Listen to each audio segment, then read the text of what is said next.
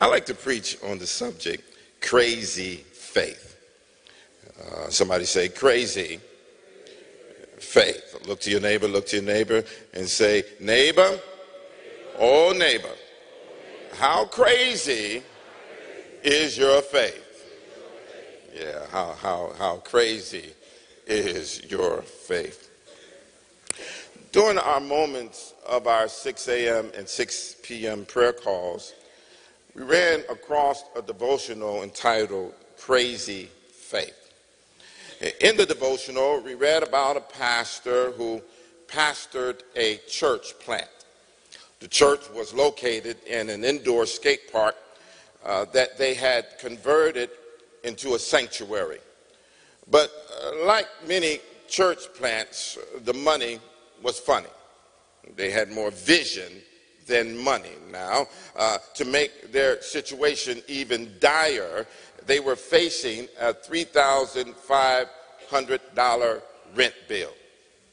And if the bill was not paid, their lease would be terminated. So after spending some time with God, the pastor decided to do something crazy.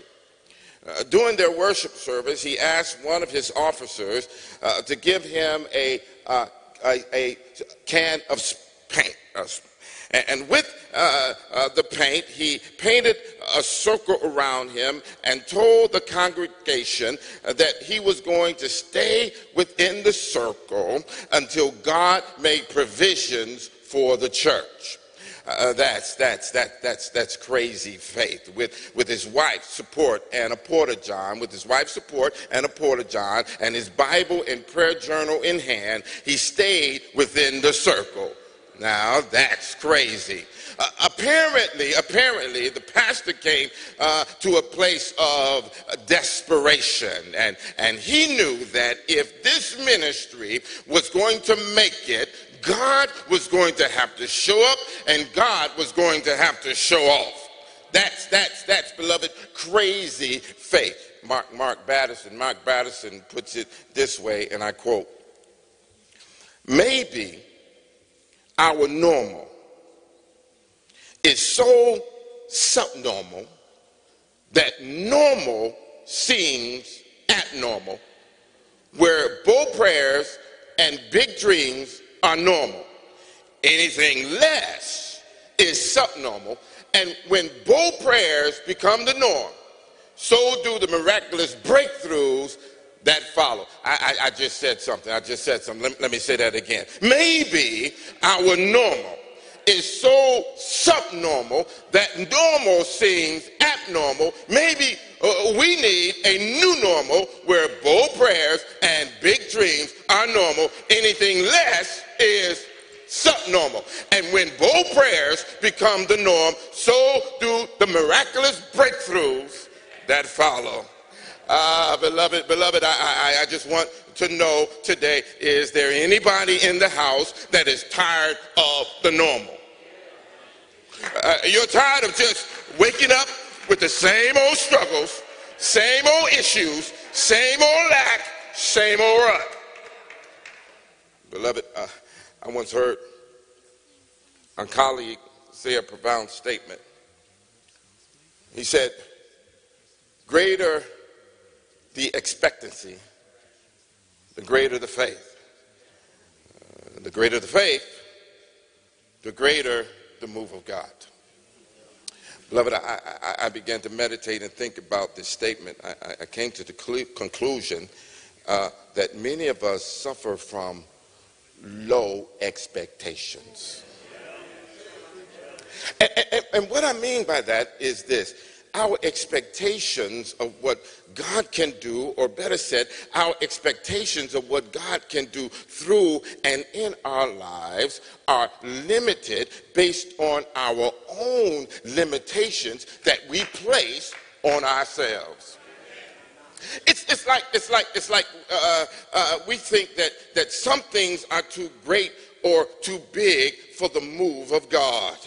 Miraculous doors opening that have been shut in our faces is too big for God. Challenges that seem too great for us is just too big for God. Dreams and visions are too lofty to pursue because it is out of reach and out of our league. It's out of our reach and out of our league because we do not believe that we are deserving or capable of receiving blessings like that from God. Our expectations are low because we may feel we are not worthy of such blessings. It's like we can see God move and heal someone's body, but when we're hit with an infirmity, we don't believe God can heal us. We see God bless someone with material blessings, but when it comes to us, we feel God will not bless us like that. We see God bless the church spiritually and financially and numerically beyond anything we can imagine. But when it comes to your church and our church, we think God won't move in our situation. But I'm here to tell you that the devil is a liar. I'm here to declare that God is able to do exceedingly and abundantly far more than we could ever hope for or imagine. The psalmist says it this way: God is our refuge and our strength, our ever-present help in the time of trouble. Therefore we will not fear. The psalmist goes on to say, though the earth give way and the mountains fall into the sea, though the waters roll and form and the mountains quake with their surging, the Lord Almighty is with us. The God of Jacob is our fortress. In other words, although it may seem as if our world is caving in, although it may seem like all hope is gone, God is our refuge and our strength. In other words, the Lord is our protection, our shelter, our strong tower. God is the firm and strong hand that courageously fights our battles. God is our ever-present help. Ever-present means that God is always there. When you think that God is not there, God is there. When you think God is nowhere to be found, God is there. Listen, and God is not some silent partner. God is our help. Beloved, another issue we suffer with is that for many of us, we don't expect anything from God that we can't do ourselves. Let me say that again. I just said something. For many of us, we don't expect anything from God that we cannot do ourselves. Beloved, I don't know about you, but I would not serve a God who has as much power as me, because I ain't got no power. I cannot serve a God who is limited like me. Why would I worship and submit to a God that cannot, has not, and will not do great things? But the good news today is that the God that we serve has all power in his hands, and there is nothing, I'm saying nothing, that is impossible with God. There's no mountain that God cannot move. There is no rough place that God cannot smooth. There is no enemy that God cannot defeat. There is no shortage that God cannot fill. There is no valley that God cannot get out of. Beloved, there is nothing that God cannot do. So since we know that God got it all, I might as well go crazy in faith in God, who is willing and able to do not just the small things, but he's willing and able to do the big things. And it is here in our theme text that we see an example of the compassion and the power of God. It is here around our text that Elijah has just seen Elijah carried off in a chariot of fire, and horses up to heaven in a whirlwind. Before Elijah was carried off, Elijah asked Elisha, what could he do for him before he is taken? And Elijah asked for a double portion of his spirit. And Elijah said, it's a difficult thing, but if you see me when I am taken from you, it will be yours. And as they were walking along, Elijah saw Elijah take it up, and he took off his clothes and put on the cloak that had fallen behind Elijah. And the word says that the spirit of Elijah rested on Elijah. And it is here in this 4th chapter that we read of an account of Elijah's ministry, where he came across a woman within their community whose husband had just died. In that day and time, to lose a husband meant whatever income he earned ceased, which could put that family in a financial hardship. What makes this account so alarming is that when he died, he did not have life insurance like I know all of you in D.C., not Daniel Chapel, but Washington, D.C. has life insurance. Amen. I heard about 3 people. He did not leave his wife with an inheritance so that she could pay for the funeral arrangements and some of the bills to help the load. No. Unfortunately, there was nothing in the kitty except the bill. In fact, the bill was so great and so significant that the creditors wanted their money not tomorrow, but they wanted their money today. And according to Jewish law, if one could not settle the debt, they could take their children as slaves to repay the debt. Now, what parent will want to do that?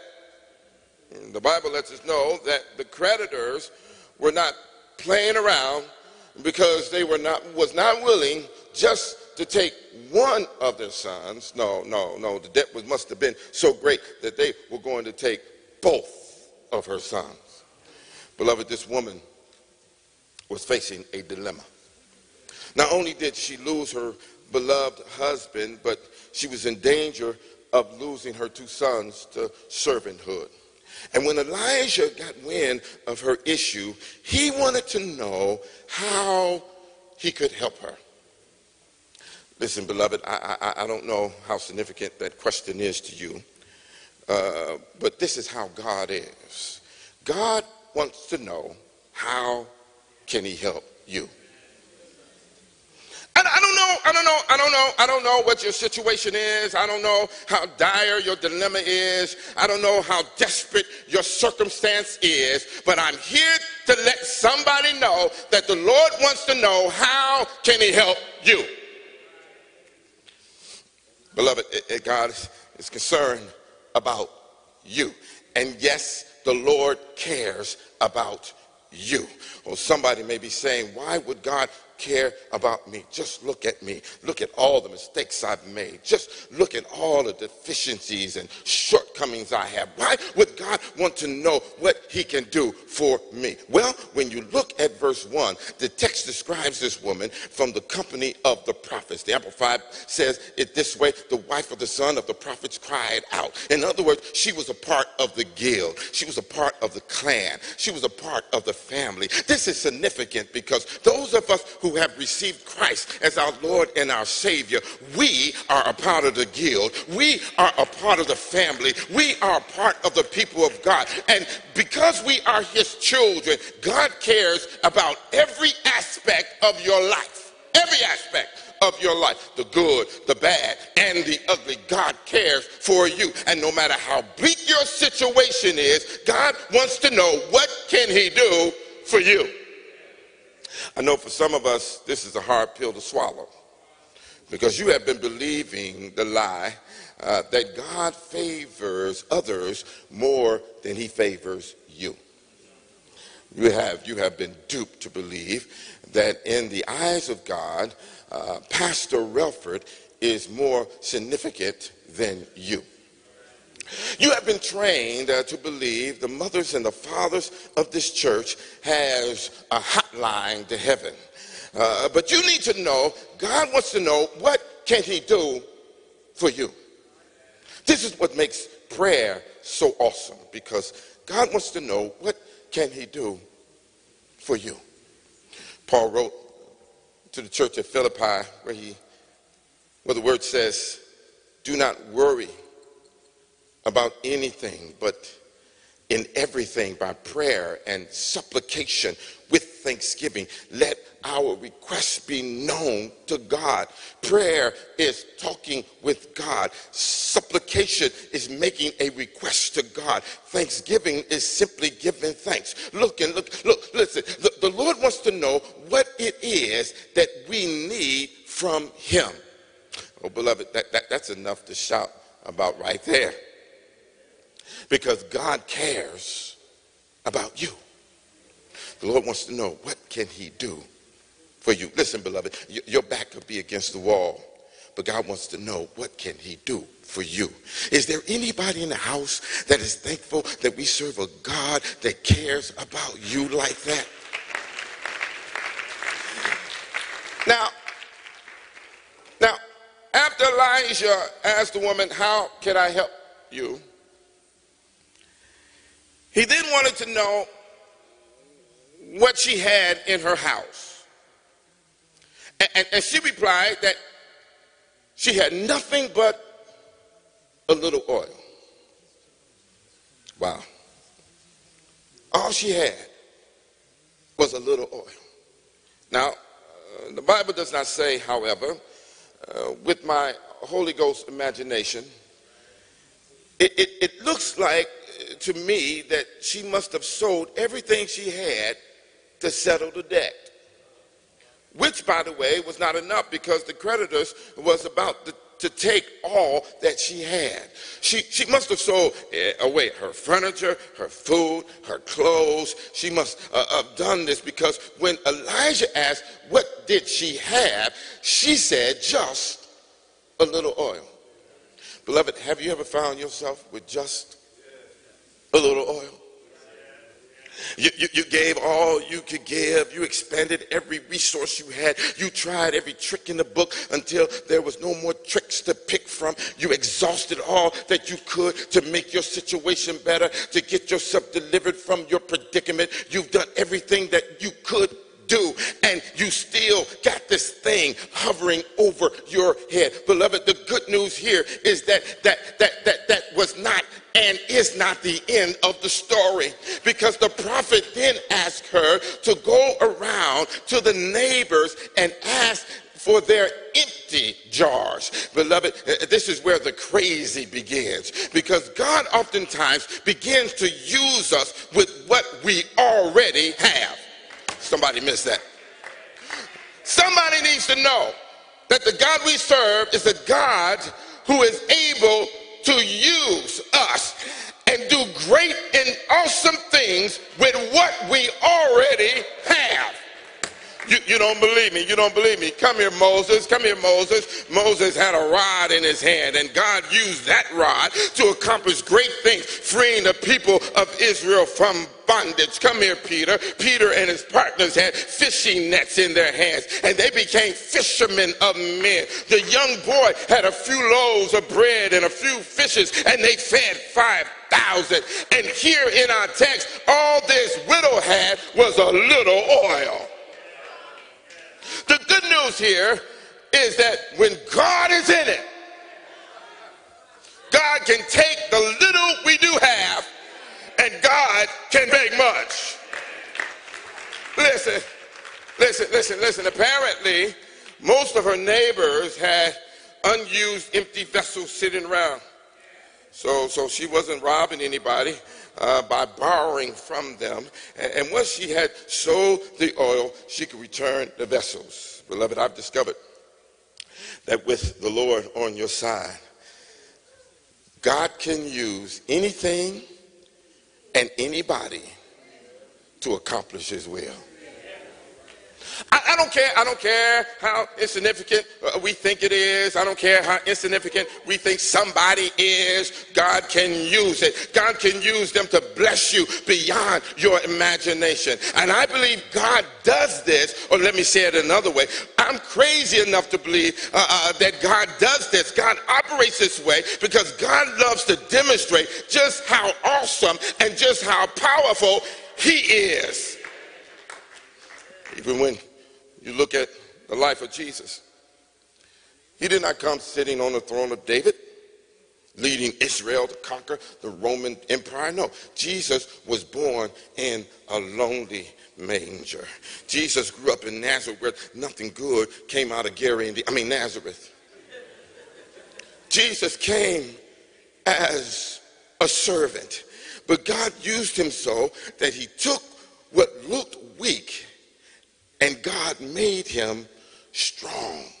They beat him, they abused him, they scorned him, they hung him on the cross, but God raised him from the dead with all power in his hands over sin and over death. God took what looked like was not enough and made him more than enough. Beloved, I just want to encourage somebody today, because you are between a rock and a hard place. Your back is against the wall, but the Lord wanted me to let you know this. If all you have is a little oil,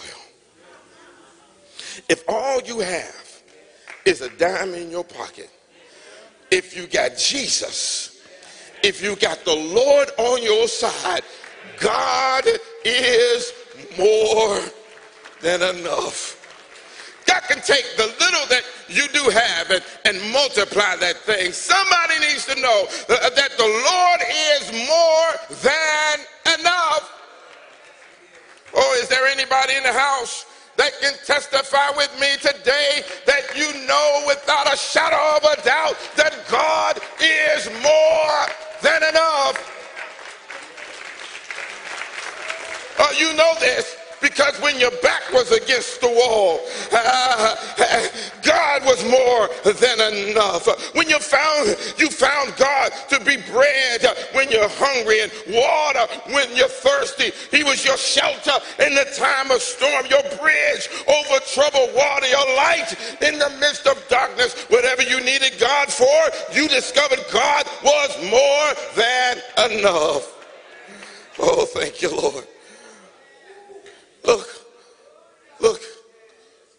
Look at the craziness of this text. The Lord took the little oil and multiplied it. Elijah told the woman to shut the door behind her and her sons, and then pour the oil in the jars. Notice the craziness of this text, because she had a little amount of oil. Elijah tells her to close the door and take the little oil and fill the jars. Now, I don't want us to miss this point. Notice the craziness of what she did. Notice with me the craziness of her faith. She did exactly what Elijah said. She did not question him. She did not doubt him.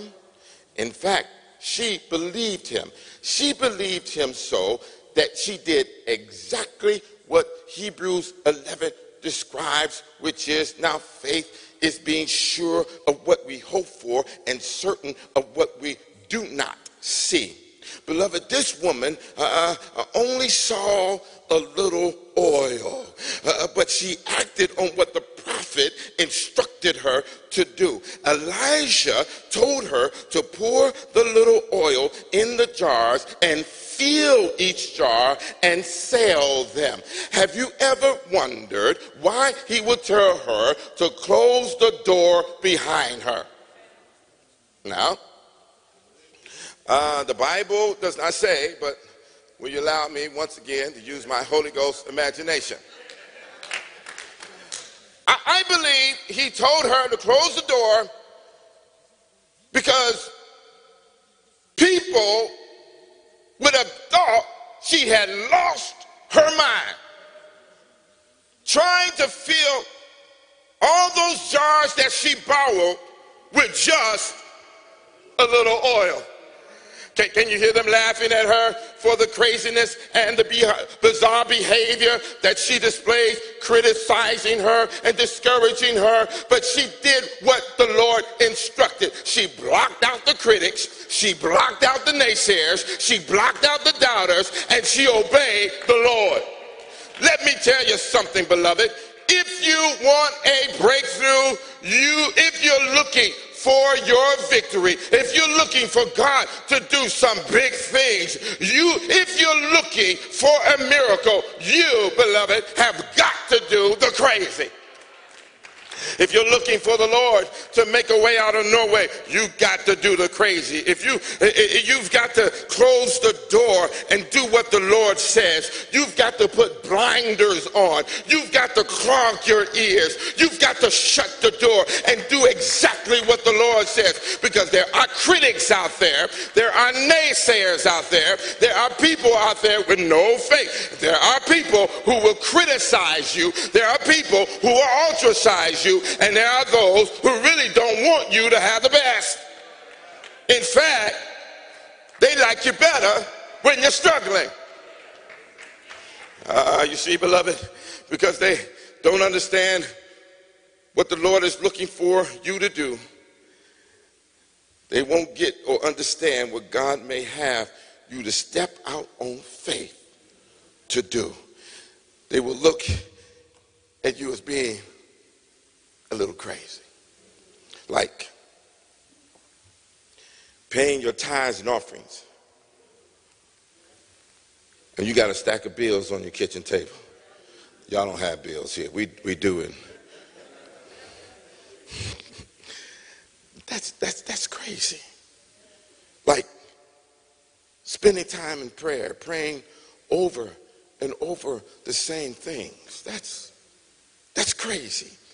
Like believing God for a business and you have no capital. That's crazy. Like believing what God is going to do in your ministry and you have no people, no resources, doubters and naysayers are all around you. But despite what they think or say, you position yourself and perform your ministry in a major way. That's crazy. The doctors have given you a bad report, but you tell the doctor in front of his or her face that their report is not the final report, but rather God has the real report and the final say. That's crazy. You bless those that curse you. You do good to those that despitefully use you, and you love them anyway. That's crazy. Oh, there is something about stepping out on faith.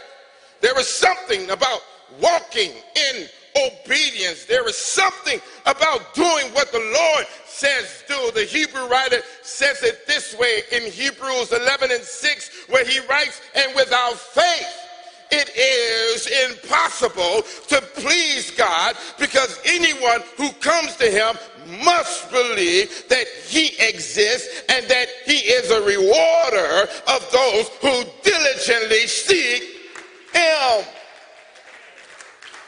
Beloved, step out on faith.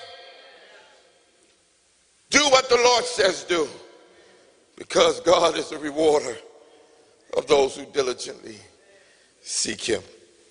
I didn't come to shout you today. Your pastor shouts you next Sunday. But there may be somebody here today who have heard this word and your back is up against the wall. You need a miracle. You need the Lord to make a way out of no way for you. The good news for you today is this: God cares about you. The Lord wants to know, what can he do for you? And not only does he want to know, but God is able to take the little that you have and do more with the little than you could ever hope for or imagine.